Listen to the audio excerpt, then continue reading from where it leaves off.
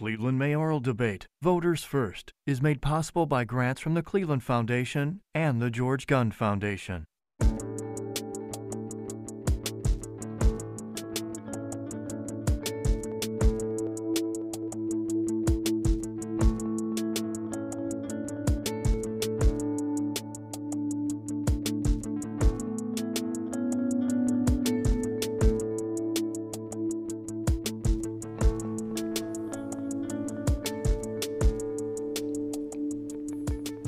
Good evening. From the Westfield Studio Theater in the Idea Center at Playhouse Square in Cleveland, Ohio, I'm Rick Jackson, senior host at Ideastream Public Media.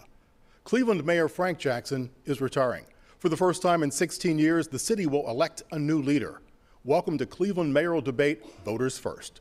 Actually, this is the first of two debates coordinated by Ideastream Public Media and the City Club of Cleveland, a nonpartisan, nonprofit organization and one of the oldest free speech forums in the United States. The rules for tonight have been agreed to by all the campaigns. Additional partners here are the Press Club of Cleveland and Northeast Ohio Solutions Journalism Collaborative, a partnership of nearly 24 media organizations, including Ideastream. We welcome those watching on WVIZ, listening on WCPN, and streaming the event live. At the beginning of summer, we polled the community to ask you what issues are most important. Those are the issues we're starting with tonight: public safety, racial equity, health equity, housing, and transparency in government. Next week, the candidates will debate on jobs in the economy, transportation, the environment, and public education. Our questions tonight and next week come directly from citizens. I may have follow-up questions. None of the questions have been shared with these candidates. Candidates will have 60 seconds to answer each question. When rebuttals are needed, that person will receive 30 seconds. Not every candidate will answer every question. I'd like to now introduce the 7 people here. One is going to be the next mayor of Cleveland. State Senator Sandra Williams. Kevin Kelly, Council President from Ward 13. Attorney Ross DeBello, nonprofit executive Justin Bibb, former council member Zach Reed from Ward 2, former mayor and U.S. Congressman Dennis Kucinich, Councilman Bashir Jones of Ward 7. Tonight's format: each candidate will offer an opening statement and will have the opportunity for a closing statement. In between, they'll answer your questions. The speaking order for opening and closing statements was determined by a random draw. Candidates will have 60 seconds each for both the opening and the closing statement. So let's get to it. We begin tonight with Councilman Bashir Jones. Thank you so much for the opportunity to be here, and to every partner who has made this night possible. You know, I love this city of Cleveland, but right now, we are at a serious crossroad. Over 200 people are leaving our city every month, and businesses are following as well. And not only that, but we are living in a city where our children don't feel safe to play in the park. You know, my grandmother said that if you do the same thing over and over again expecting different results, that is the definition of insanity. The reality is that this city is ready and in need of new leadership, a new generation of leadership, and new change. This city is necessary in order for it to grow.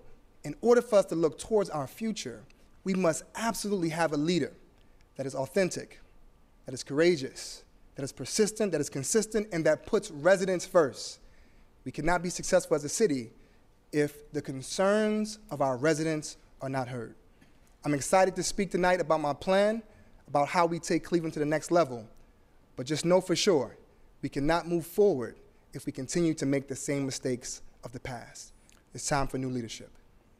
Thank you. Next up, we'll hear from Justin Bibb. Thank you to the City Club and Ideastream for hosting this important discussion. My name is Justin Bibb, and I'm running for mayor because I believe that now is the time for bold, new, dynamic leadership to move our city forward.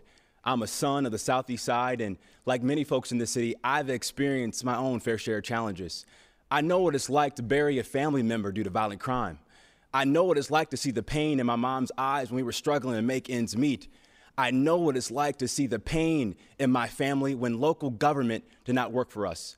But in this moment right now, we have an opportunity to take that pain and turn that pain into purpose to become the best mid-sized city in America. We can be a model for racial and economic justice. we can be a model to show this country what a transparent and modern City Hall can look like. And we can be a model to ensure that every child in our city can live up to their God-given potential. I'm looking forward to the conversation. Thank you so much. Thank you. State Senator Sandra Williams. Thank you all so much for having me here tonight. My name is Sandra Williams, and I am honored to be here tonight. I want to also thank the people of Cleveland for electing me over the last 15 years to serve as their state representative and state senator. I want to point out the fact that I am the only woman in this race for mayor. I have served our country in the United States Army Reserve.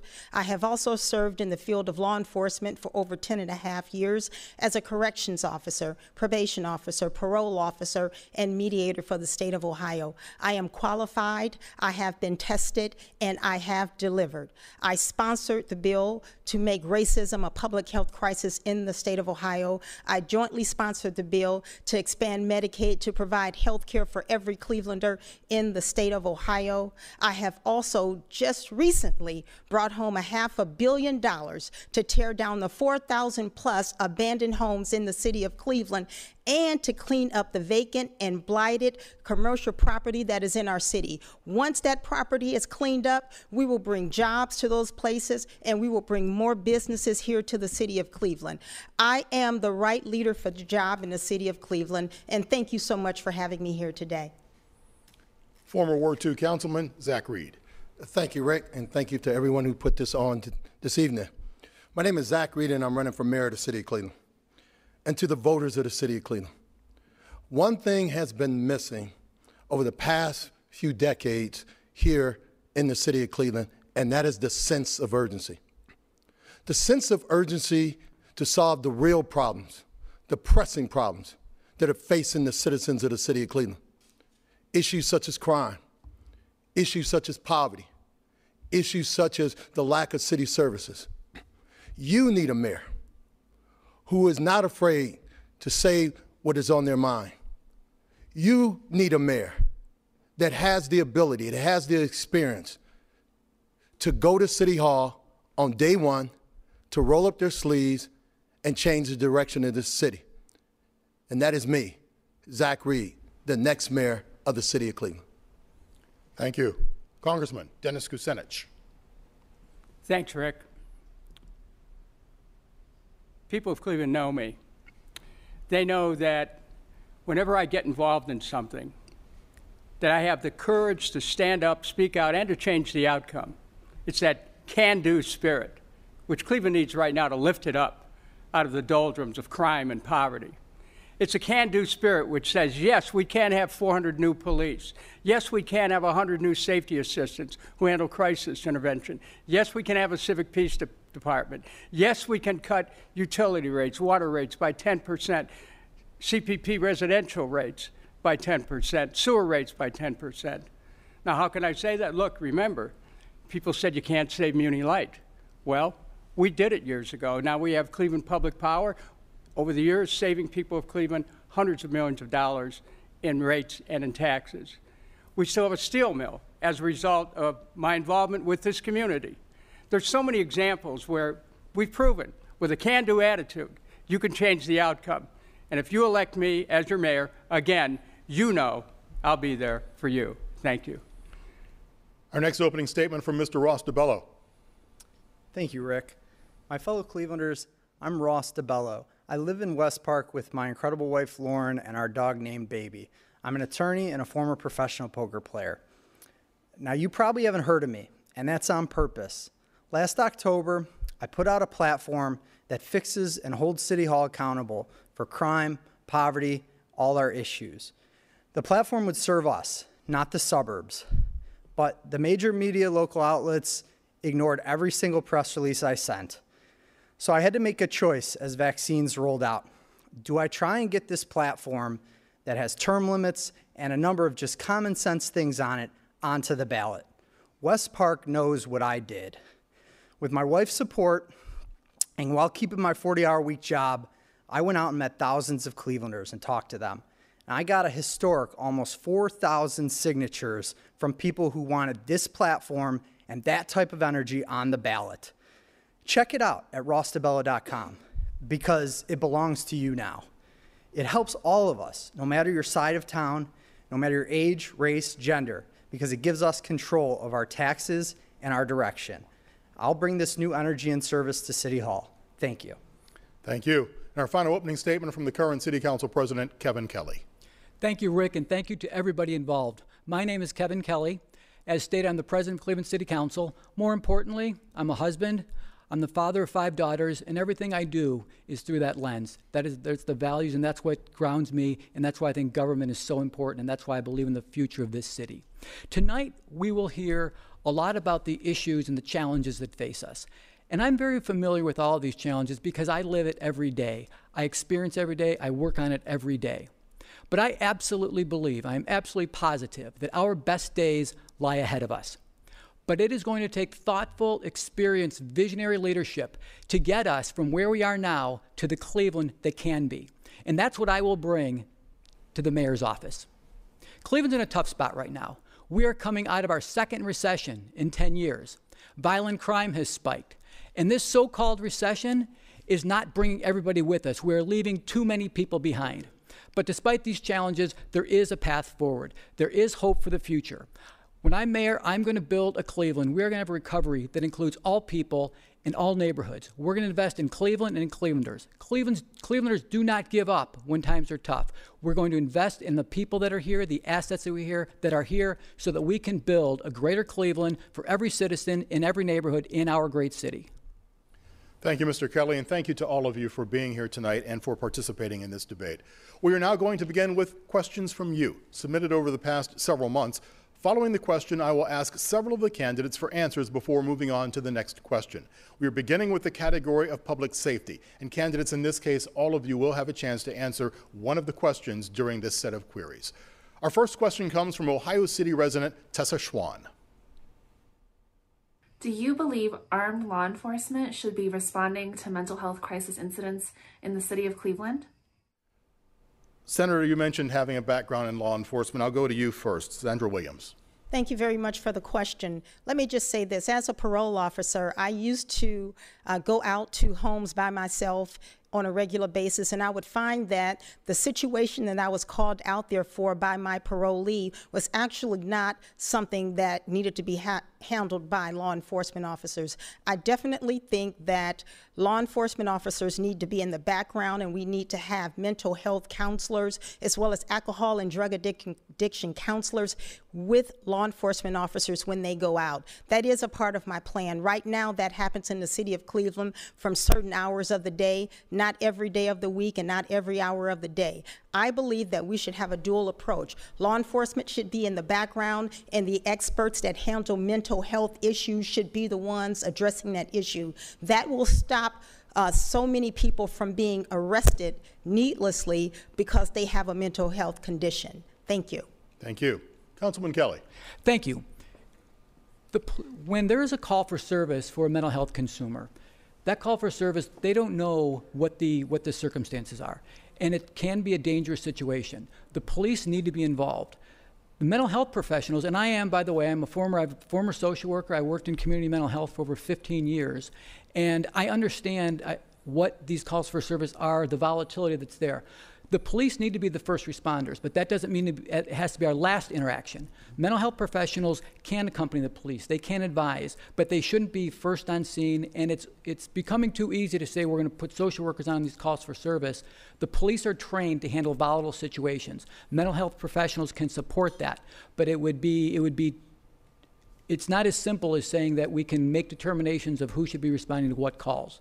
Everybody in that equation, from the police, the mental health professionals, the whole community, needs to work together to figure out how to solve that. Thank you. Mr. Bibb, what say you? You know, Rick, this is personal for me. Nearly 5 years ago, I lost my cousin Chris, who was brutally choked to death by his partner, who suffered a mental health episode. And it took EMS nearly 40 minutes to show up. And what we've seen all across this country are cities doing their hard work of rethinking what policing should look like. I believe we should have a co-responder model in all of our 5 police districts. In the city of Cleveland in 2016, we did an 18-month pilot in the 2nd district, and we showed that nearly 37% of the 911 calls did not warn warrant an armed response from police. So it is easy and practical because we actually have done it in the city of Cleveland. And we should follow what Columbus has done and Denver has done as well and execute a co-responder model in all of our 5 police districts. And as mayor, I also want to add a 4th option to 911 related to mental health. So we do have the right response for the right call because we can't continue to have a public safety only lens and model to solve the root cause of violent crime and trauma all across our city. Thank you. Staying with public safety, our next question comes to us from Sam Pierce from Collinwood. I don't feel safe calling the police for anything. I fear that when I call the police for, say, noise in the neighborhood or whatever, that I actually put my neighbors in danger by calling the police. That this could be an issue that causes the death of one of my neighbors. I'd like to know what you as mayor will do to make people like me feel safe again and rely on those that are supposed to be there to serve me. An emotional question. Mr. Jones. That really touches me. Thank you so much for that question. Well, first, we have to become a city where we are focused more on rehabilitation instead of incarceration. And as mayor, I want to create a mobile crisis unit that we understand that over 70% of phone calls are domestic issues. So we have to know that cops are not the only ones who should be solving these problems. Mental health experts are extremely important. But as mayor, I also want to say that if we're going to be successful, we have to understand that adding more cops may not be the solution. And ineffective spending may also not be the solution. We see that we have a general budget of $335 million.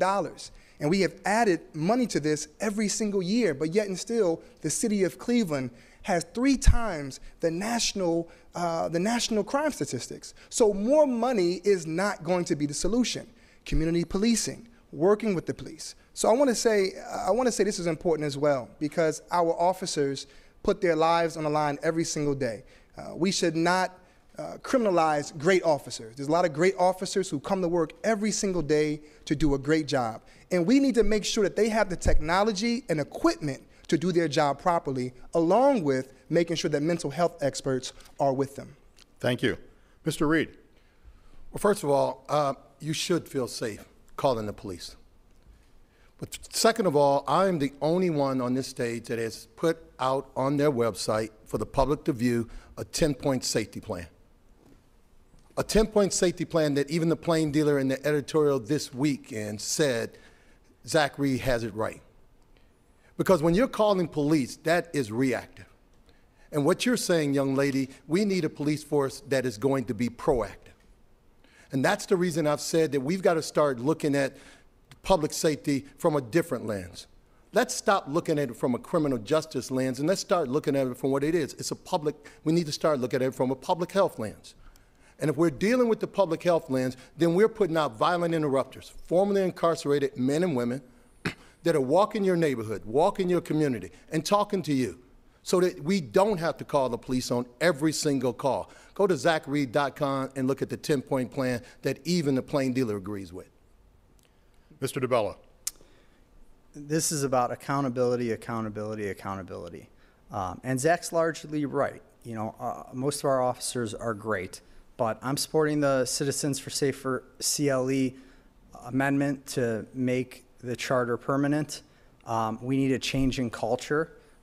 These incidents are tearing apart the fabric, not just of Cleveland, but of the whole country. So I also believe that we need to do a co-responder model, hire more mental health professionals, social workers, code enforcement. If you know you're calling for something that can be dealt with by a code enforcer, then you'll feel more comfortable calling. But this gets toward walking the beat, doing violence interruption, getting to know your local officer as though you would your mail person. But in the end, accountability is the only thing that's going to change the world 5-10 years from now. Thank you. Our third and final question under the category of public safety comes to us from Chris Martin of Ohio City. Cleveland has more cops per resident than 93% of cities.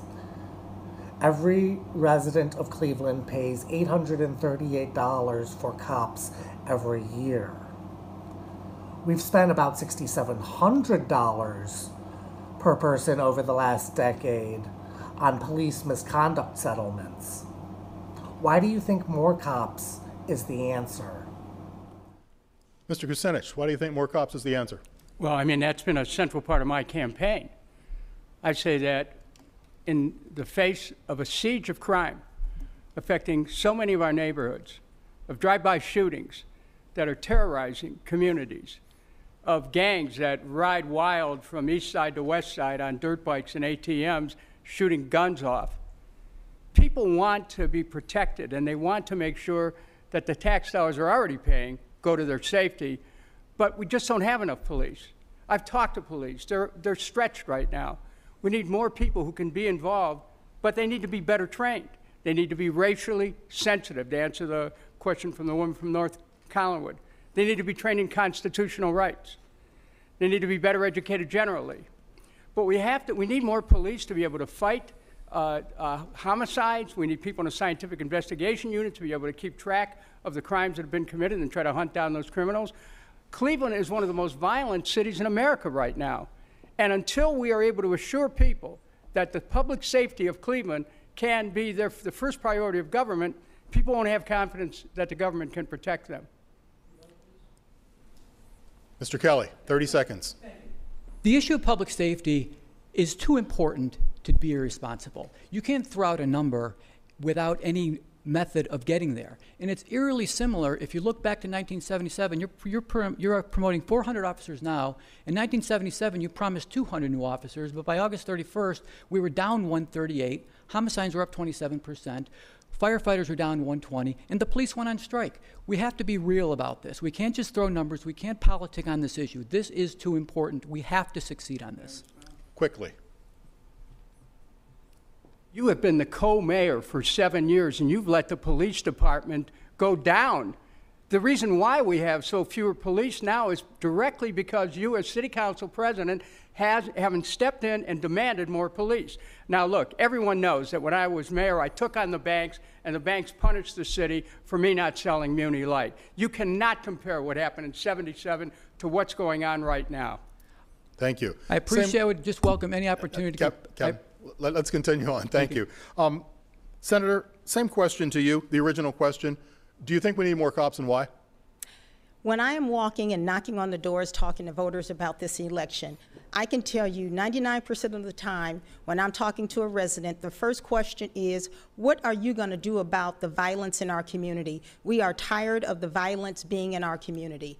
And people are also saying that when they do call the police, most of the time they don't show up. That's why there are so many residents right now who are going out to get their CCW license because they don't feel safe in their own community. So I think, yes, we do need more trained police officers on our streets working to reduce the violent crime that we have in the community. I also believe that as the mayor of the city of Cleveland, I need to continue to work with the state legislature to try to close the gun show loopholes that we have in the state of Ohio, get guns off the streets, continue to try to get my red flag legislation passed that will take guns away for those people with mental health conditions in the city of Cleveland. And just to answer the question to the lady before who was there, first of all, quickly, for me, sensitivity training is important. Cultural competency training is very important, and making sure that the police force looks like the people in the city of Cleveland. Far too long, we have people coming in our communities who don't understand what it's like, especially to be in the African American community. That needs to change, and that is one way that we can help make people feel safer and reduce violence in our community. And we can get on with education and jobs that will also help us with violent crime. Thank you all. Thank you all for the give and take. We do intend to have more. We're going to try and hustle through because we have a lot of subjects to get to, but thank you, and we will allow more of that. We're going to move on to racial equity right now. The first question in that category comes from Roy Hom of Asiatown. If you are elected mayor, what will you do to ensure that the Asian American community is represented in your administration? And what will you do to ensure that the AAPI community is protected from anti-Asian hate crimes and discrimination? Ray Hom, Mr. Kelly, what do you think? Thank you. This is a very important issue that is just has been brought to light. I think what we need to do is, in terms of what will we do in the administration, that's a matter of hiring. That's a matter of hiring a staff, a cabinet that looks like the city of Cleveland. I have also been working on instituting bystander training. It will be mandatory for employees of the city of Cleveland to have bystander training. I've been talking to our Department of Human Resources about how we can get that up and running, and it is in the works, but that would be something that we can do immediately to show this community that they are a valued member of the Cleveland community. Thank you. Mr. Bibb.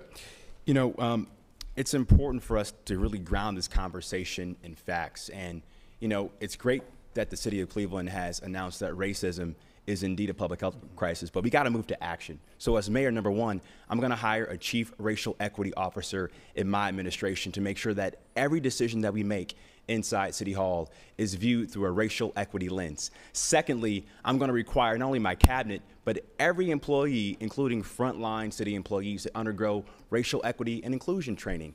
Many of our community leaders all across this region have gone through that training, and that'll be a good step in the right direction for every employee inside my administration to understand the root causes of racism.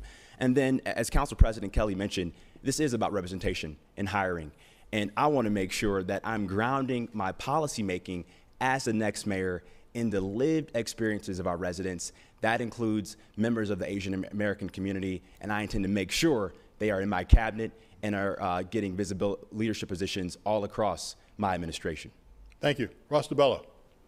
Yeah, one of the first planks on my platform is to bring back unfettered public comment to all city council meetings.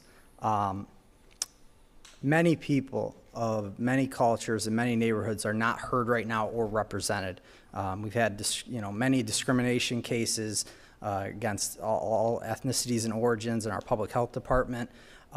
If we hear, like Greater Cleveland OCA, all AAPI advocacy groups, if we let you talk to us and tell us, do we need to hire a cabinet position? Do we need to hire more people who speak this language or that dialect? We'll be just fine, right? Then we'll work with HR. We'll start hiring where we need to hire. And we do need cultural sensitivity training in all of our city departments, right? Ongoing bias training, and that would be the work we do. Thank you. Mr. Reed. I just want to say this. It's all well and good to say what's going to happen in your cabinet. It's all well and good to say what you're going to do. But if I look up on the stage, I think there were only 3 of us after the incident against the Asian community was out there with the Asian community doing their most perilous time in the city of Cleveland. That's what a mayor should be doing. Telling people you're going to put them in their cabinet, that's easy. Telling people what you're going to do with policy, that's easy. But the hard job is going out there with those individuals and showing it. And everybody knows one thing about myself. They know I'm transparent. They know I'm out there on the front line. That's what that man wants to know. He wants to know when an issue is facing his community, will the mayor of the city of Cleveland go out there on that front line? And as I look up on the stage, I can literally look at only 2 other people that were out there with the Asian community on a rainy, cold day, on a Sunday, out there with that Asian community, and that's what that man wants to know. Allow me to ask the director to take a wide shot. I'd just like a show of hands. Who was there? More than 3. Thank you. Can I just say something? Can I have a rebuttal? I'll go to Sandra first, Justin, and then I'll get to you. Okay, first of all, if the mayor is going to deal with the issue of hate in our community, it doesn't have to be every time a camera shows up, because many of the people on this stage show up when a camera shows up. But the fact of the matter is, I have been working for the last 15+ years, and if you add the rest of my time to this, over 30 years, dealing with issues of hate and crime for a very long time. I am not the type of person that only shows up when I'm going to get a sound bite on the camera. That's not what people are looking for. People are looking for you to solve issues. So you can stand up and say what you're going to stand up and say all day long, but if you don't put action behind those words, you're really not doing anything. And what the city needs is a mayor who is going to stand up and say hate will not be tolerated, not on my watch, and enforce it every single day. And this laxy-daisy training that we are having on a regular basis with people saying we're making sure you're culturally competent and give you an hour training, that is not going to work. We have had hate in our country since before the 1600s.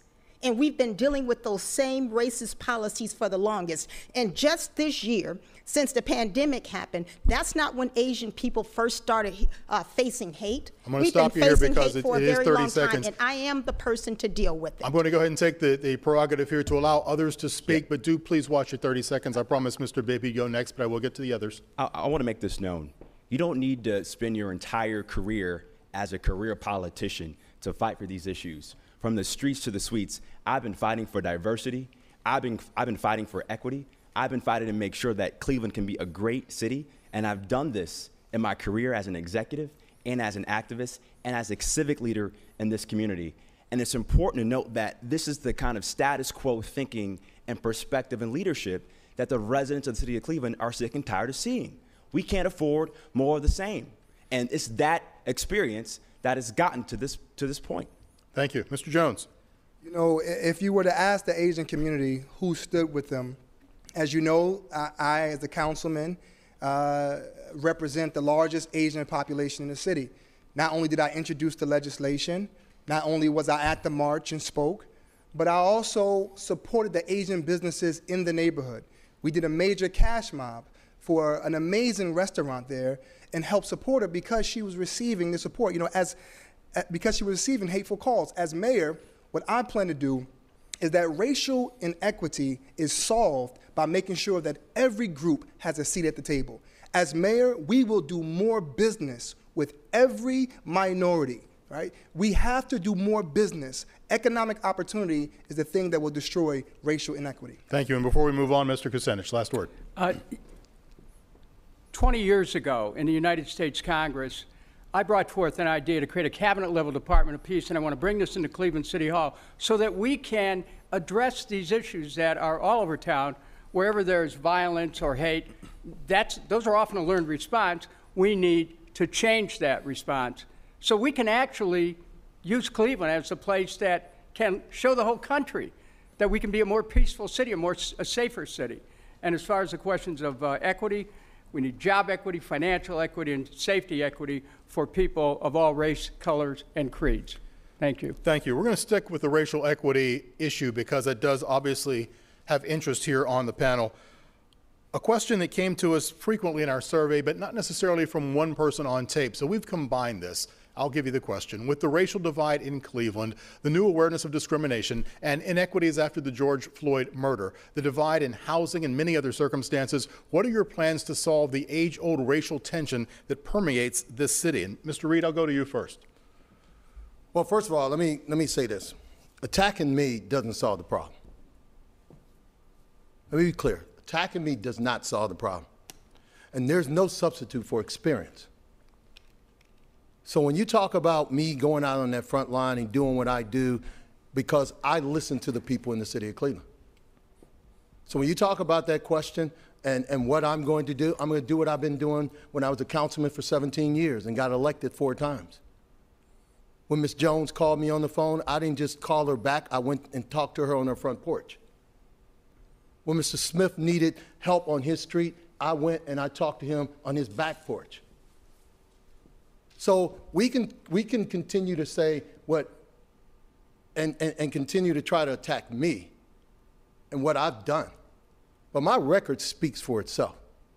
And the people in Mount Pleasant and Union Miles and Mill Creek, they've spoken on 4 occasions and said the best person to be the council person in this ward is Zach Reed.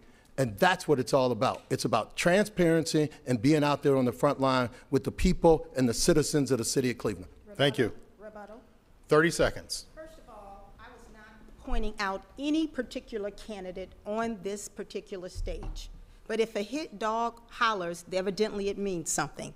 Just like each and every one of you, We have our own way of handling the business for the residents of the city of Cleveland. I'm on the front line as well, and I have been there since I have been a corrections officer, probation officer, and parole officer. And I don't always have to be at a rally.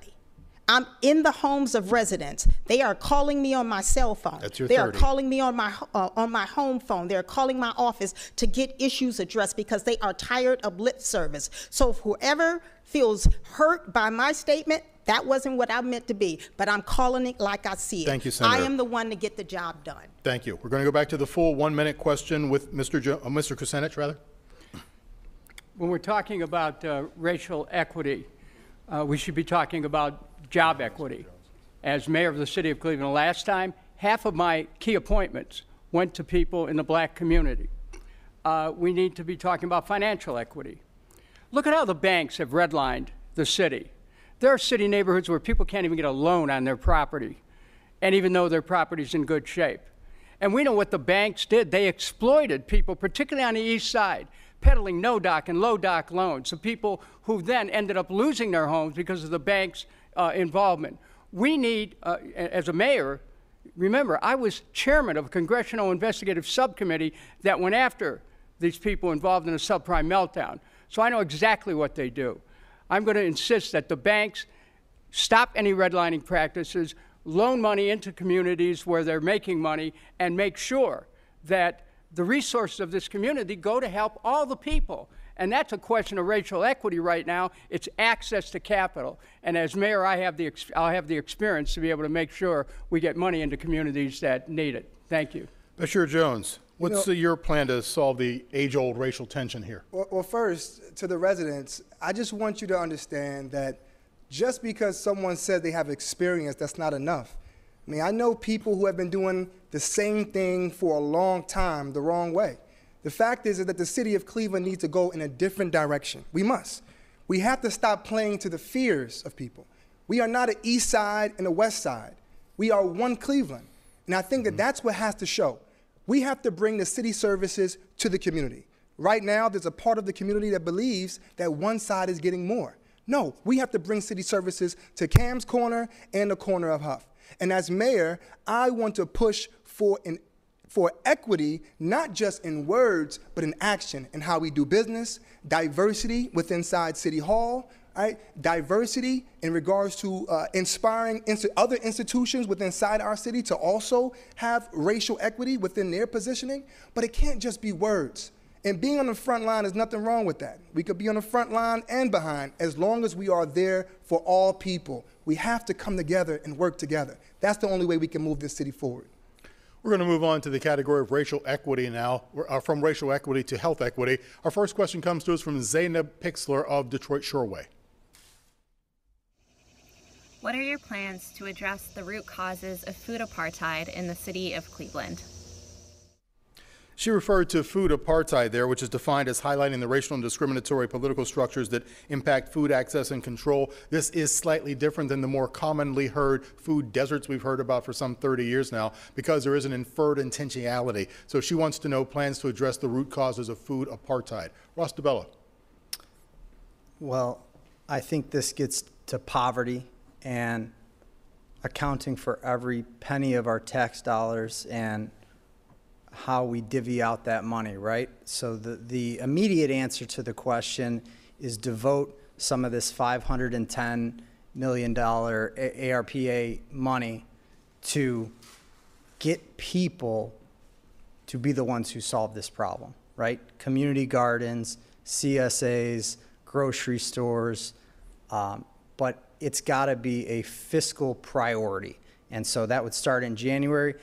We don't know how much of that money will be left at that time. I think the second half of it is to be used down the road, but this would be toward giving grants to people who will create for their neighbors on their street. Council President Kelly. Thank you. Very important question, and let me make this clear. When I'm mayor, your health outcomes and your life expectancy will not be determined by your zip code. As it gets to food apartheid, food insecurity, we're not asking the right questions when we think about health equity. In the neighborhood that I represent, Old Brooklyn, we took the step of making public health a community development issue. outside of bricks and mortar, outside of business development. And what we did is we started with the community health assessment. And the questions we asked weren't, when did you see the doctor last? What is your health plan? The questions we asked were, do you have access to fresh food? Do you live within a 10-minute walk of a park? Do you feel safe in your neighborhood? Do you have a job? Do you know your neighbors? These are the questions that we used to build community projects. That's what led to the Old Brooklyn Farmers Market. We were very surprised to find the number of families that were on SNAP in Old Brooklyn, but we responded. We responded because of the outreach that we did. We realized that we did have a food security issue in Old Brooklyn. We responded with a fresh food farmers market every Saturday. These are the types of decisions, these are the types of steps we need to take to make sure that we are really addressing health equities, and we're looking at the whole problem, and we're not looking for quick answers and addressing one small part of the issue. This is a serious issue in the city, and we need to have a holistic approach that has a neighborhood health equity lens for everything we do.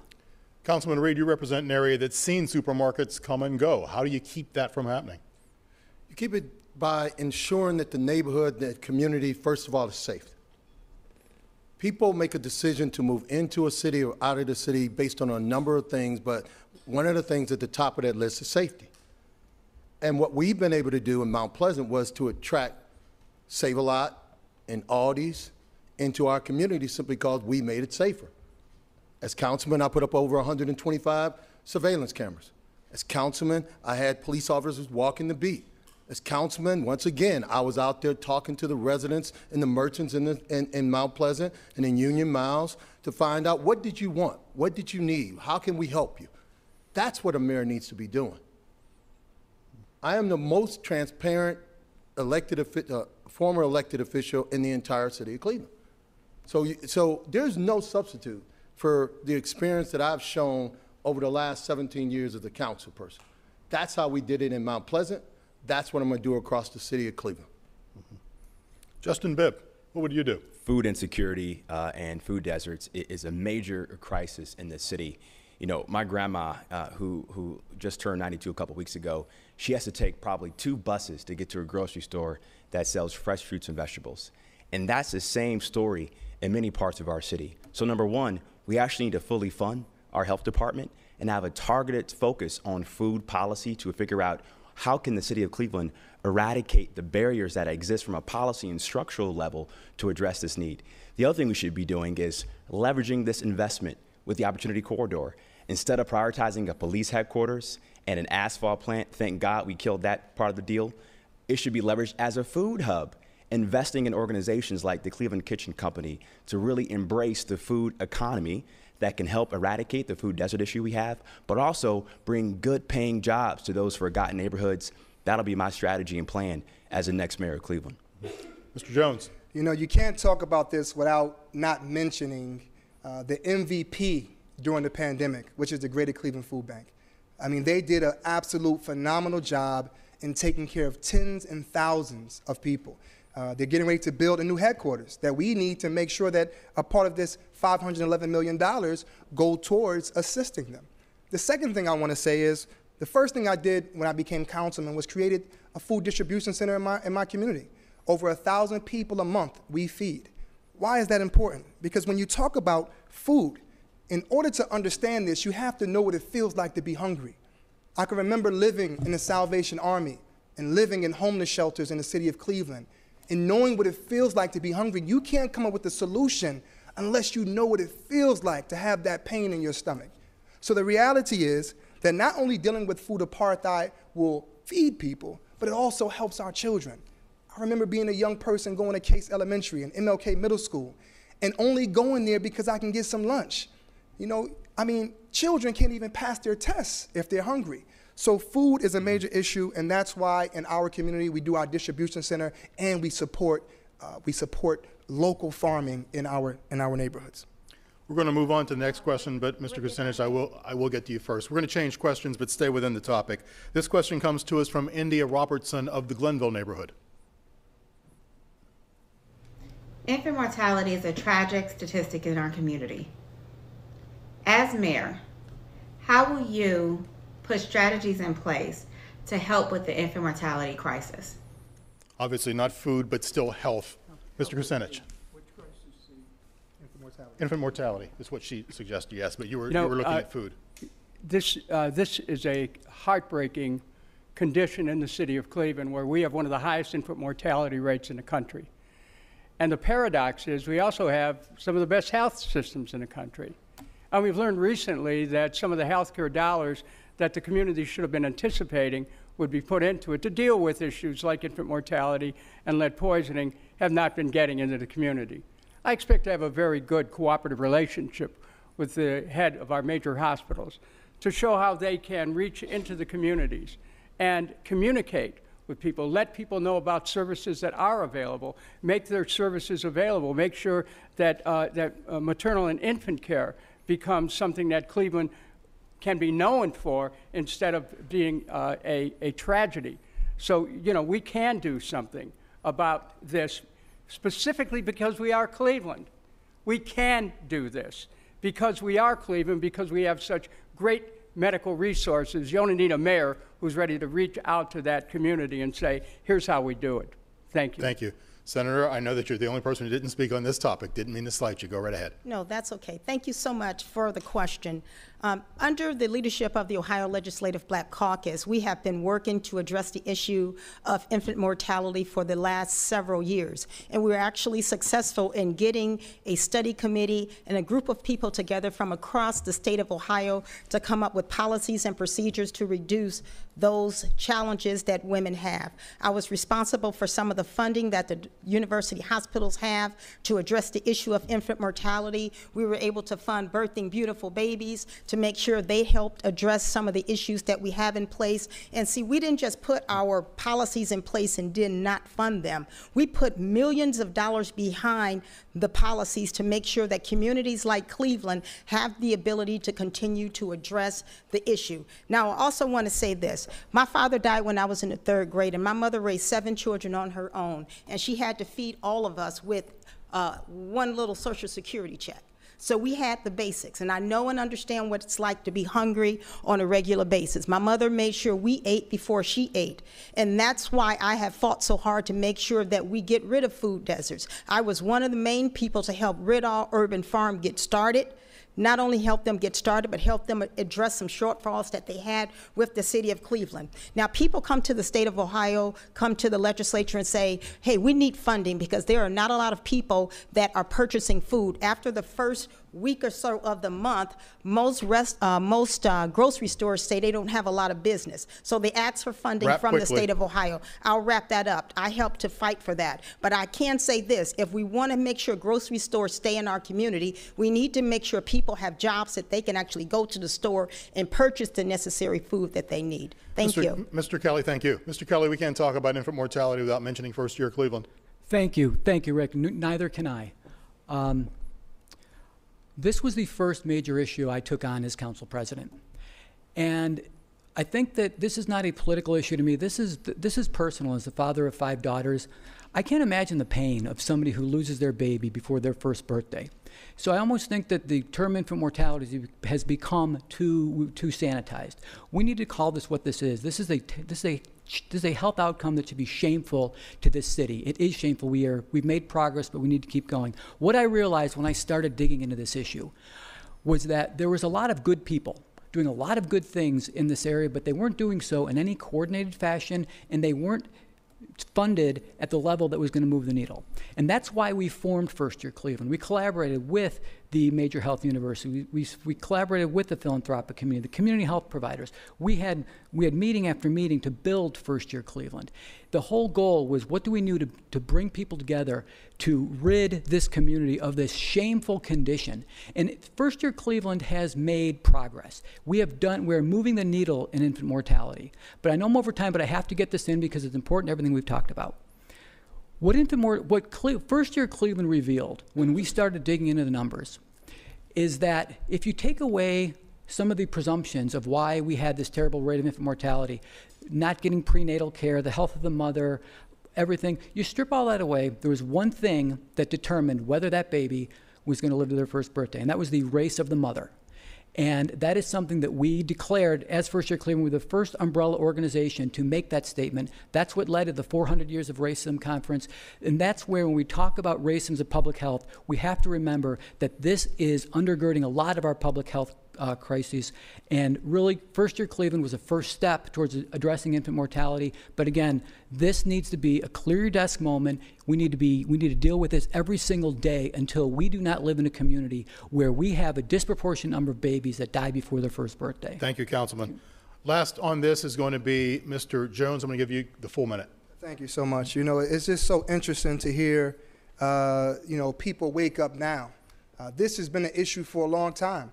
Racism has been a public health crisis for a long time.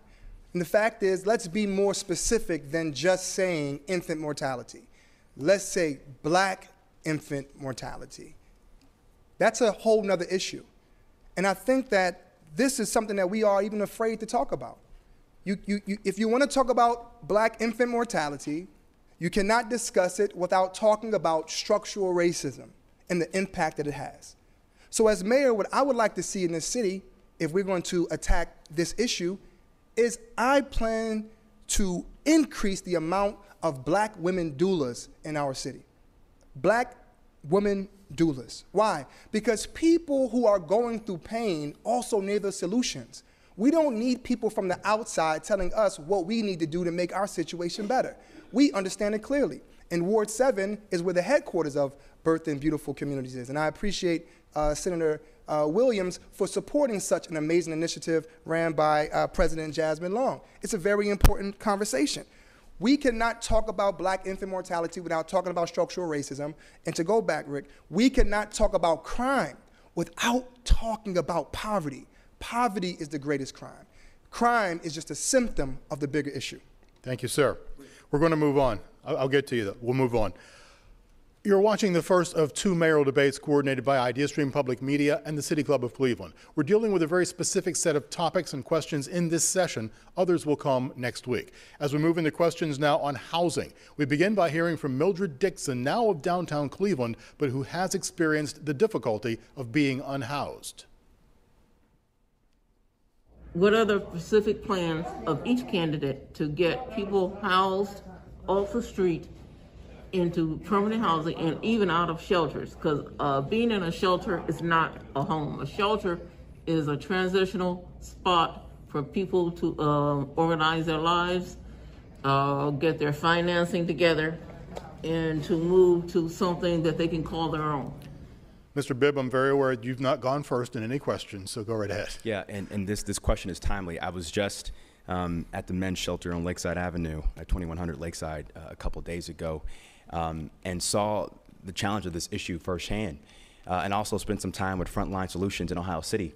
And for me, number one, we need to do a better job in the city of supporting more access to permanent supportive housing, to better support our homeless population, to get a leg up and have a pathway to having a life with dignity. That's essential. Secondly, our building and housing department must be more bold and aggressive on cracking down on predatory landlords.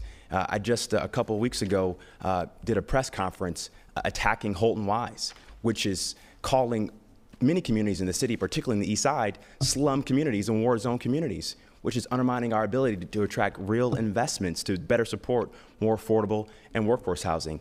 And I think it's time for us to truly re-examine and rethink our abatement policy to better have incentive to support more affordable and workforce housing all across this city. Councilman Reed, as we look at transitional housing, shelters, how do you handle that as mayor? I think you come down to what I said in my initial statement. We have to get a sense of urgency on this issue. It has to be a sense of urgency. When Mayor Michael White became mayor of the city of Cleveland, he turned those vacant lots into home ownership. And that's what we're not doing. And that's the problem that we're having across the city. There is no sense of urgency. There's no sense of urgency when it comes to infant mortality. That's the reason it continues. There's no sense of urgency when it comes to these food deserts. That's why it continues. There's no sense of urgency when it comes to the violence in our city of Cleveland, and that's why it continues. There's no sense of urgency. Look at the facts. The fact that there's not been one new house built in Ward 1 and in Ward 2 on the southeast side of the city of Cleveland in the last 4 years. But yet houses on one side of the city are going to the skies. That is a problem. And that's the reason that young lady is talking about this problem of homelessness, because there's no sense of urgency for the leadership in this city, that the problems that are facing the people of the city of Cleveland, as I said, the violence, the poverty. And what I'm saying is a mayor needs to show what Mayor Michael R. White showed, that we can turn those vacant lots into home ownership. And especially if you look at the fact that African-American home ownership, if we're going to build a middle-class African-American community in this city, we've got to get more people of color owning homes. And as mayor of the city of Cleveland, I'm going to do the same thing as Mayor Michael R. White. I'm going to show the urgency that is needed to do home ownership in this city, across the city of Cleveland. Thank you. Let me give Mr. DeBello a minute before I get to the rebuttals. Thank you, Rick. Yeah, we need to put our land banks to use, employing young adults and even high schoolers in those neighborhoods, getting them the trade background, paying them $15 an hour while they train, while they build. Then we are actually finally in the city of Cleveland building from the bottom up, as opposed to the way we do business now, while increasing the housing stock. We need to do this building affordable, create public housing, put doors near transit. We have built less homes since 1980 than we built total in the decade of the 1940s. That's unacceptable. We have a duty to rectify this. We need to work with civic-minded developers where it's not about the maximum commoditization of land, right? It's about maximum utility to residents and turning a profit second. And lastly, we have to get rid of the 15-year tax abatement, start from scratch. Thank you. 30 seconds. I mean it. 30 seconds, guys. Mr. Kucinich, then Mr. Jones. Like some of the people on this panel, I understand what it's like to be homeless. My family lived in 21 different places by the time I was 17, including a couple cars, because we had trouble finding rent as the family grew. But because of that experience, I understand very keenly how Clevelanders have suffered in losing their homes. I pointed out earlier, in the black community during the subprime meltdown, thousands of people lost their homes on the east side. All the wealth that was there was gone with it when they lost their homes. And the banks got away with that. That's your time. And as mayor, I intend to bring a reckoning and make sure the money gets back into the black community that was taken out. Thank you so much. I experienced living in a shelter. I experienced all forms of housing. If you want to bring solutions, you have to understand it. I was unsheltered. I was in CMHA. I was a renter. I lived with my family, and now I am a homeowner. As mayor, I will work with Secretary Marsha Fudge, and we will establish affordable housing in our city.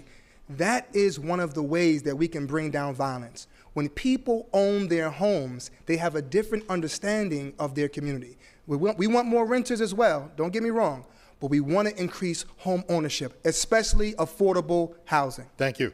We're going to stay in the topic, but we're going to move on to the next question. This is Arthur Hargate of Little Italy. What will you do to assure that neighborhoods have a voice and are on an equal footing with powerful and influential property developers from outside the community who build what's profitable to them, but not what the community wants or needs? We'll go with Councilman Kelly and then Senator Williams. Thank you. These developments are local levels, and people have a lot of power. It's really a matter of making sure that people understand the power that they do have. If you have an engaged group of citizens that are organized, we have design review, we have planning commission, it's got, the council member can be your advocate. There should never be a time when a development is placed in a community when it is not wanted by the community. We've seen that the activism stop many developments over the time, whether it's in Tremont and all the different developments when people come together. I was just knocking on doors on Lake Avenue, and there's an issue with their sidewalks. Well, people are organized, people are loud, and it's really making sure. I don't know that there's I think the problem that we have is one of making sure that people understand what avenues they have to speak their minds about different housing and land use events that are happening. And I think we can all do a better job of educating people and engaging the community. Senator. Thank you very much for the question. Listen, as the mayor of the city of Cleveland, my administration will work directly with the CDCs. The CDCs will always be at the table. And beyond the community development corporations being at the table, the residents will be at that table to determine what will be built in their community. I believe the residents have been in the community for a very long time, and nothing should happen without them. And let me also say this, for all of these developments that are taking place, not only in my neighborhood, but in neighborhoods across our city, one of the things that residents are complaining to me about is the fact that they cannot afford their property taxes. And from what I hear, property taxes are about to go up again. We are pricing people out of the market, and we have to stop that. Residents have been loyal to Cleveland, and we need to make sure they are protected if they want to live in the city of Cleveland. And I will say this, I have been helping families get out of living in their cars and living in hotels, where they can pay a little bit of rent for a very long time. I have several families that I've helped. I've worked with homeowners to reduce the rent so that those people can have some place to live, a roof over their head with their children. And I will also say this, that's why the $150 million that I just brought back from Columbus, Ohio can be used. It can be used to make sure that we tear down homes that are not stable and build affordable housing units on that site. $500,000 has already come into the county. Senator, to start that's your time. Thank you so much. One rebuttal, 30 seconds to Mr. Jones, and we'll continue this conversation with another question. One rebuttal here from Mr. Jones. We have to, the residents' voices have to be heard. And the council president is somebody that I admire and respect, but he has been the biggest obstacle in regards to public comment and hearing from the residents. I mean, for example, you just had a progressive field deal that, listen, I'm not for or against until we realize what the residents want to hear. But the fact is that there was no public comment. We have to have public comment. The voices of the residents must be heard. And just to say real quick, that $511 million, a percentage of that dollars as mayor will go to help fix our senior homes who are living in dilapidated homes where roofs are falling and porches are falling. We need to support the residents who have been taking care of our community. I know what I just said, but he did mention Mr. Kelly, so you do get 30 seconds. Yeah, thank you. First of all, I appreciate that you admire me. You're just kind of wrong on your facts. I am going the 18th, I've forwarded rules to Cleveland City Council to change our process to allow public comment. In the progressive field, it's been a long time, but I'm the first council president to do it, and I'm pushing it forward, and it's going to happen. The progressive field deal, that hasn't come. It's going to have all kinds of hearings, and I think you know that. It's got to go to planning. It's got to have review. This is at the very beginning of it. It's going to have plenty of public input. To say that is done, I didn't vote on it. Did you vote on it? We didn't vote on it, and nothing's happened yet. Okay, thank you. I'm going to introduce one more videotape into the housing question and then go to the respondents here. This is Yvonne Cawthorn of Glenville. What is or what will be your plan to, using mostly the funds currently budgeted for upkeep of vacant and abandoned land, turn our many life-sapping, resource-zapping, money pit-type lands called brownfields into sustainable economic green fields? I like her writing style. Ross DeBello, you go first on this one. Well, this actually relates to the prior question, right? We've got to be in control of what the development of these brownfields is going to be. So to answer the gentleman and the lady's question, we're going to strip political power from those developers. We're going to bring the campaign finance limits way down, right? $250 per pack, $750 per person. That dictates policy, high rises, what gets developed where. And those brownfields, many greedy folk that will not be sleeping within our borders tonight, they got plans for them. They want to make money off them. We just want to better the community for our kids, clean our place, create affordable transit-oriented living. So we have to be in charge of how those brownfields are developed. We have to take that political power away. Thank you. Yes, I see the hands. Mr. Reed first.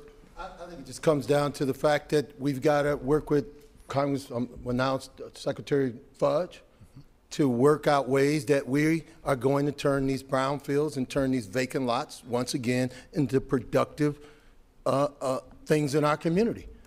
I mean, just think about it.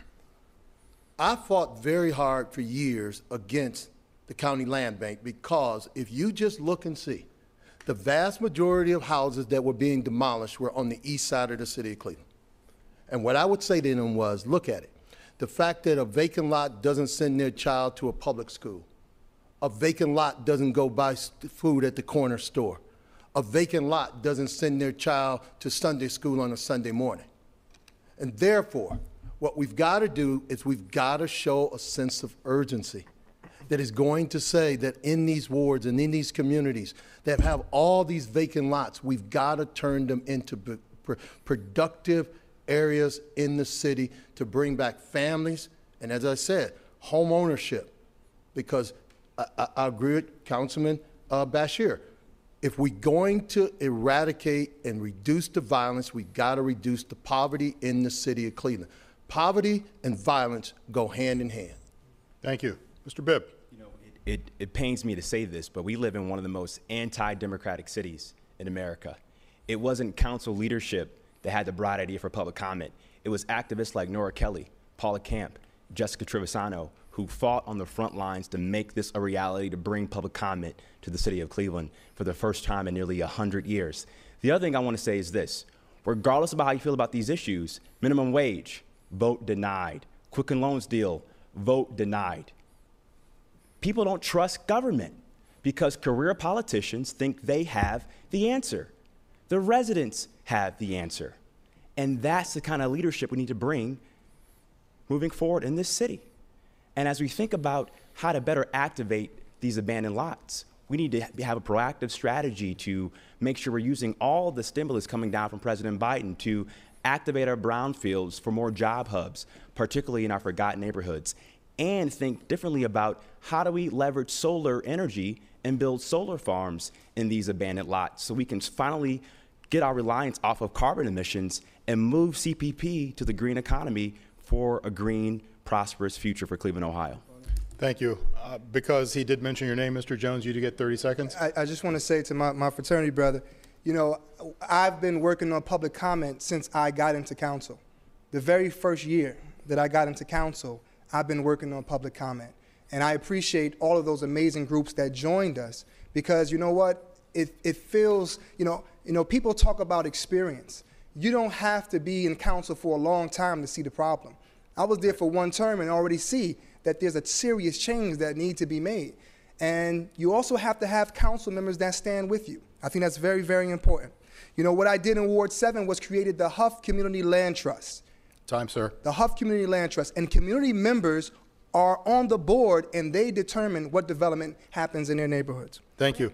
We're going to move on to the final category here because we do have a time limit. We're shifting our focus to government transparency, and I promise all of you will get a chance to talk on this topic. We've heard from people with an eagerness to engage, really, but a concern that they don't have full access to records or representatives. We're going to begin by hearing from Leslie Kuba Bednar of the Jefferson neighborhood. If you become mayor, how will you build, repair, and sustain the relationship between city administration and city council? And again, everybody will have a chance to talk on this subject. Mr. Reed, you go first here. Well, when you talk about the transparency in government, I mean, there's no better way in transparency in government of what I've already said in the initiative. I said it the last time I ran, and I'm saying it again this time. I am going to open up the mayor's office every Saturday to the citizens in the city of Cleveland to come down and talk to the mayor personally. They should not have to go through the bureaucracy of an inefficient city government that's going on right now. I've said it once and I continue to say it. If the CEO of Eaton, Cleveland Clinic, or Sherwin-Williams wanted to see the mayor, they would make a phone call and they would get to see the mayor. The question is, why can't Ms. Smith that lives on 154th? She's got a problem. She's worked the system and the system has not worked. She wants to talk to the mayor. She should be able to talk to the mayor. Why can't Mr. Smith that lives over in West Park, who has a small problem in his regard, but it's big in his mind, and he wants to come talk to the mayor? So when I'm mayor of the city of Cleveland, record requests that come from the media, it's not going to be stonewalled. Isn't it amazing that when they want to let you know they did something good, that record request and that item gets out there quick, fast, and in a hurry? Please. But Okay. when the citizens want to see the public record, they walk the line very slowly. When I'm mayor of the city of Cleveland, transparency is going to be at the top of my agenda. Senator, how about when you're the mayor? When I'm the mayor, the city of Cleveland will have a one-stop shop for all residential consumer issues. No longer will you have to wait like I did for a year to get my light bulb replaced. If you have a problem with the city of Cleveland, you will have one place to go. We might have a couple, but you can call us on the telephone. You will be able to get us on an app, on the website. You can come down and you will speak to us in person. You will be treated with respect when you come to City Hall, because City Hall is not my City Hall, it's the resident City Hall. And as far as working with my colleagues, let me tell you something. It's not about Ward 1, Ward 5, Ward 10. It's all of our responsibilities to make sure that the city of Cleveland works for everybody in the city. But I'm going to go back real quick to talk about brownfields, because that's my favorite thing in my few minutes. When I started out, I talked about the fact that I just brought home $500 million. $350 million of those dollars went to clean up those brownfields that I have been tired of looking at for a very long time. $150 million will go to get rid of these abandoned properties. We should be making sure that when businesses want to move into the city of Cleveland, they don't have to wait decades in order to make sure they can do business with the city of Cleveland. If a business wants to expand in the city of Cleveland, trust me, they're going to have enough parcels to expand in the city. And I'm also going after businesses in other states, because I want to attract those businesses to the city. We will move at the speed of business in the city of Cleveland. So brownfields, they are ready to be gone, because under my administration, they're done. Thank We're you. going to move on to the next question, but Mr. Kucinich, I promise you'll be first on this one. Let's roll the tape of Giovanni Garrison from Slavic Village. I would like to know, how will you as mayor show transparency and accountability when it comes to community block grant dollars and how those funds are distributed within the neighborhoods? So block grants or relationships, Mr. Kucinich. You have to start with people in the neighborhoods, and that means actually soliciting people door to door to come to meetings. But I just want to say this issue of transparency is one of the behind the scenes issues that is so important to the people of Cleveland, because let's just look at what's happened in the last few months here in Cleveland. More recently, $435 million being discussed about Progressive Field, but the deal's like a black box. We don't know anything about it. It's been announced, everyone agrees on it, but we haven't seen any numbers. There's a lack of transparency. This tragic case of a city councilman who was actually stealing money by putting in for vouchers or for $1,200 a month that he shouldn't have been able, that he couldn't prove that he actually, spent. 383 different federal counts were involved in that case, and city council leadership goes, duh, we don't know nothing. Now, there's something wrong with transparency there. And finally, this idea of not having public comment at city council. They've been rolling the public for months and years on this. No transparency. People don't have a voice. Well, when I'm mayor, people have a voice. I made sure that the first hour of every day, people were able to call me directly as mayor to cut through the bureaucracy. I did that 44 years ago. Thank you. Mr. Kelly, I was going to go to you anyway, but he took a shot at you, so take the full minute. I'm going to take, if I could take a minute 30 with rebuttal plus. No, just give you the minute. Nice try, though. Really nice try. Okay, very good, very good. Let me start with the issue with Ken Johnson. I don't review the expense reports. The moment I found out about it, I stopped it. The moment I found out about it, I called in an independent auditor to review our processes. And we can't go back and fix the past, but we can absolutely be sure that the next person that tries to cheat the residents of the city of Cleveland will not be successful in that area. Mr. Kucinich mentioned public comment. I seem to recall that you were a council person at a certain point and you were mayor, And I don't remember that being part of what you did in either of those positions. I actually did it. I actually got it done. You're the council you were president. There. Where's your public comment? Come on. I don't recall you ever instituting or talking about it. Will you have a public comment I've period? I've already done Tell it. the people of Cleveland. Yeah, it's already done. But tell the people of Cleveland. You know, you're saying the same things you did in the 70s. We saw that movie. It doesn't end well. It's the same stuff. You were in council and the mayor, and you failed to do this. You wouldn't have saved Muni Light. Moving back to. Yeah, I'll give you the 30 seconds. Okay. Go ahead. And on the on Muni Light, you know, you're promising people a 10% rate cut. Seems to me in 1977 you promised a 25% rate cut. It just never happened. So you can say whatever you want. Now, if I can get to transparency in government, page book that yeah, I know it's a real winner. Rick, if I can just get to the issue of transparency. Real simple. Public records are the people's records. This is what people are entitled to. When I'm mayor, I'm going to institute an open data model. There's a way to do that. It just takes a little bit of money and a little bit of will, and we can get that done. But open data is going to be a policy I champion. We're going to go to the last videotape question here. I promise I'll get to you. Daniel Ortiz, who lives in Lakewood but works here in the city. Would you support a participatory budgeting process to engage and center the concerns of Cleveland residents impacted by the COVID crisis? And would you let the people decide how to use a portion of the American Rescue Plan funds for a just recovery? Ross, you actually mentioned part of that earlier, so it fits right in. You had your hand up. I know you wanted to answer on this one. Go ahead. Yeah, and it fits right into Giovanni's question right before this, right? This is why I'm running, to get an accounting of our tax dollars, community development block grant dollars, the ARPA dollars. You know, my income taxes went up from 2 to 2.5%. My property taxes went up from $3,200 to $3,900 in 1 year. Now I'm not getting recycling, right? We're not getting plowing. We're not getting paving. You're not getting ambulance responses. I don't know what I am getting. So I went out and got 4,000 signatures to get on the ballot.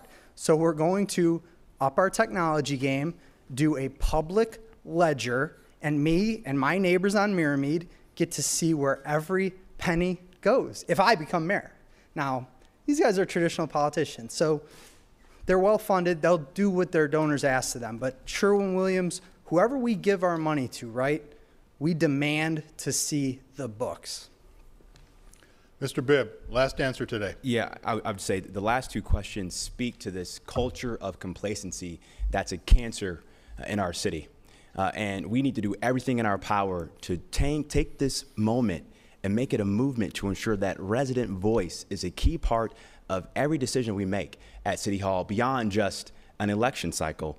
Absolutely, I will support participatory budgeting, not only with the American Rescue Plan dollars. I want to allocate $30 million of that funding for participatory budgeting, but in the budget process, come 2022, we should be using participatory budgeting to ensure that residents have a seat at the table, because your budget is a reflection of your values, and I want to make sure as the next mayor, your values are represented in every decision I make as your mayor. We do have to move on now because it is time for closing remarks. 90 minutes goes so fast.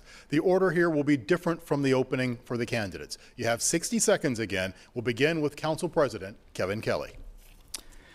Thank you, Rick. And I want to thank everybody who put this together tonight. This is a time-honored tradition, and I'm honored to be here. And I want to thank my fellow candidates for participating tonight. I hope that the viewers have gotten a sense that there are serious issues facing our city. We're at a crossroads, and this is no time to go backwards, and it's no time for on-the-job training. We need to make sure that we get this right. This is the most important election of our lifetimes. We need a serious candidate with a serious plan. This is not the time for theatrics. This is not the time for platitudes. This is the time for serious policy making. Every candidate throughout the course of this election is going to talk about change.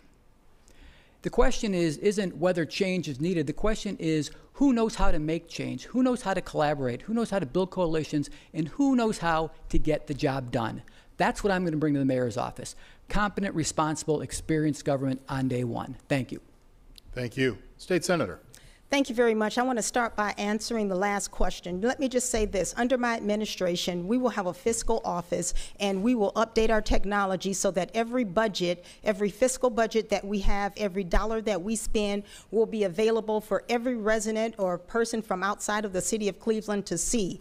Residents will be able to come in and have their say on what we do with the city of Cleveland's money, and you will be able to change policy through the legislative process to do that. Now let me just say this. We are at a crossroads in the city of Cleveland. This election is not just about the present. This is about the future for our children and our grandchildren. This is about hiring a leader who knows and understands what Cleveland needs. This is about a leader who is going to deliver safer streets. This is about a leader who is going to deliver a quality educational system for people.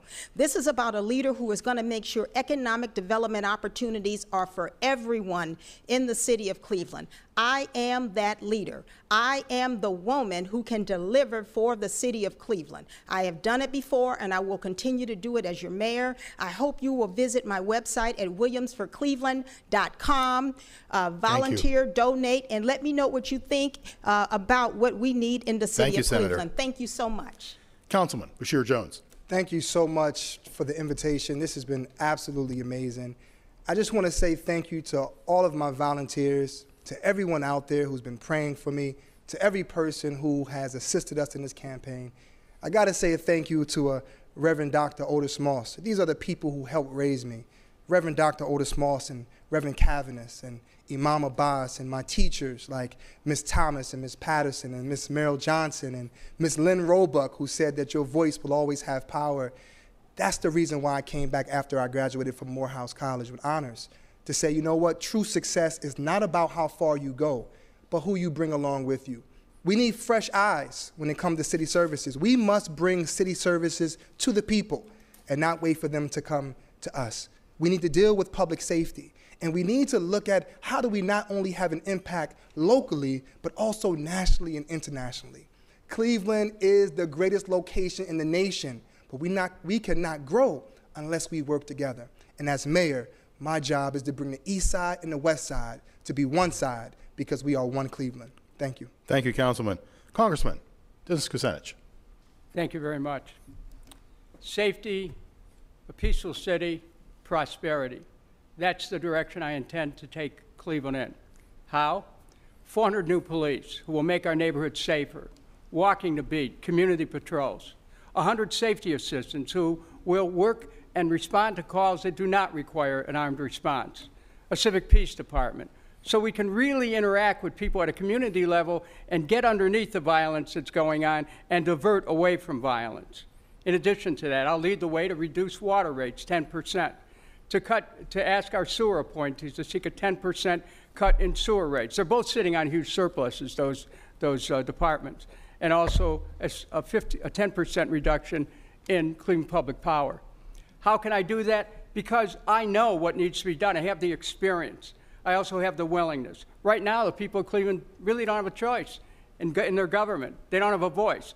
With me, they'll be empowered. The people will finally have a mayor they can call their own. Thank you. Thank you. Justin Bibb. You know, several weeks ago, I was knocking on doors in Union Miles, and I met a gentleman named Robert Brooks, who's 80 years old, and he was in the 101st Airborne during the Vietnam War. I knocked on his door. I asked the question I always ask when I'm knocking on doors, Mr. Brooks, what do you want to see in the next mayor? He said, young man, I want a mayor that's going to do what they said they were going to do. That's what's at stake in this election. We cannot afford more of the same. Racial and economic justice is on the ballot, making sure we have a modern and responsive city hall that works for our seniors, that works for our families, that works for our children is on the ballot. Ensuring we continue to improve public education so all of our children can live up to their God-given potential is on the ballot. I've dedicated my entire career of making cities safer, stronger, and more resilient. As an executive at Gallup, I advise big city mayors all across the country. As an executive at Key Bank, I advise a $2 billion business. I'm the right leader for the right time. I'm ready for the job. Thank you so much. Thank you. Councilman Zach Reed. First of all, Rick, I want to thank you, and I want to thank everyone at Ideastream who brought this to us this evening, and I want to thank you, the voters, for listening this evening. Rest assured that this election is about neighborhoods. And you saw on this stage tonight the abuse that I had to take simply because of my experience. And there's no substitute for experience. So when someone tells you that neighborhoods are forgotten, these neighborhoods aren't forgotten. These are neighborhoods we haven't invested in. My mom lives in these neighborhoods. She raised 3 boys on her own. Miss Jones lives in these neighborhoods. So for one candidate to say these are forgotten neighborhoods, these people don't think their neighborhood's forgotten. What they know is someone at City Hall has not had their back. And they know one thing. They've watched me over the years. And they know that there's one person every day that went to City Hall and that was looking out for their best interest. And I'm asking you, the voters of the city of Cleveland, on Election Day, September the 14th, vote for experience. Vote for Zach Reed. Thank you. Mr. DeBello, bring us home. Thank you, Rick. I'm simply much different than the other 6 candidates up here in the current administration. Combined, they've all raised millions of dollars and gotten tons of endorsements, right? Just like Ohio 11, we're about to get hit with never-ending propaganda in the battle over who can make whose donors richer. You know, but if we as Clevelanders want less poverty and crime, but a better environment, city services, public schools, public transit, well, we need to be in charge. The mayor and the 17 council people need to work for and listen to us to represent and be representative of a real Clevelander, to prioritize the real economy, lead paint poisoning, city services, infant mortality, and this being the worst place in the nation for black females. The budget is a moral document. We have so many systemic problems because our system is broken. We need a new energy. These 6 campaigns are very similar to Mayor Jackson's 4 very successful campaigns. I got on the ballot because I'm different. I've got all the work ethic and the platform, but finally, Clevelanders have the power. Thank you. Thank you. Thank you for an enlightening and enjoyable conversation this last 90 minutes. Next week, though, we're going to work on that 60 seconds thing, okay? Okay. Thank you all for joining us for the first of 2 mayoral debates in this primary election cycle in the city of Cleveland. This debate was produced by Ideastream Public Media in partnership with the City Club of Cleveland. Our media partners are the Press Club of Cleveland and Neo Sojo, Northeast Ohio Solutions Journalism Collaborative.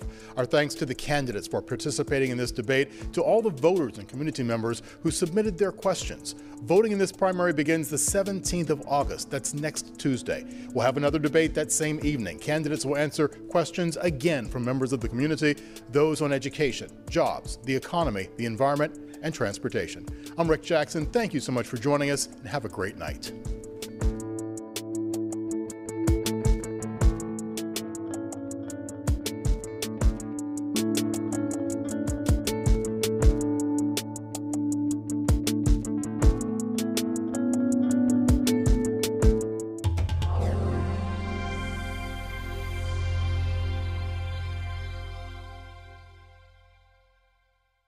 Cleveland Mayoral Debate, Voters First, is made possible by grants from the Cleveland Foundation and the George Gund Foundation.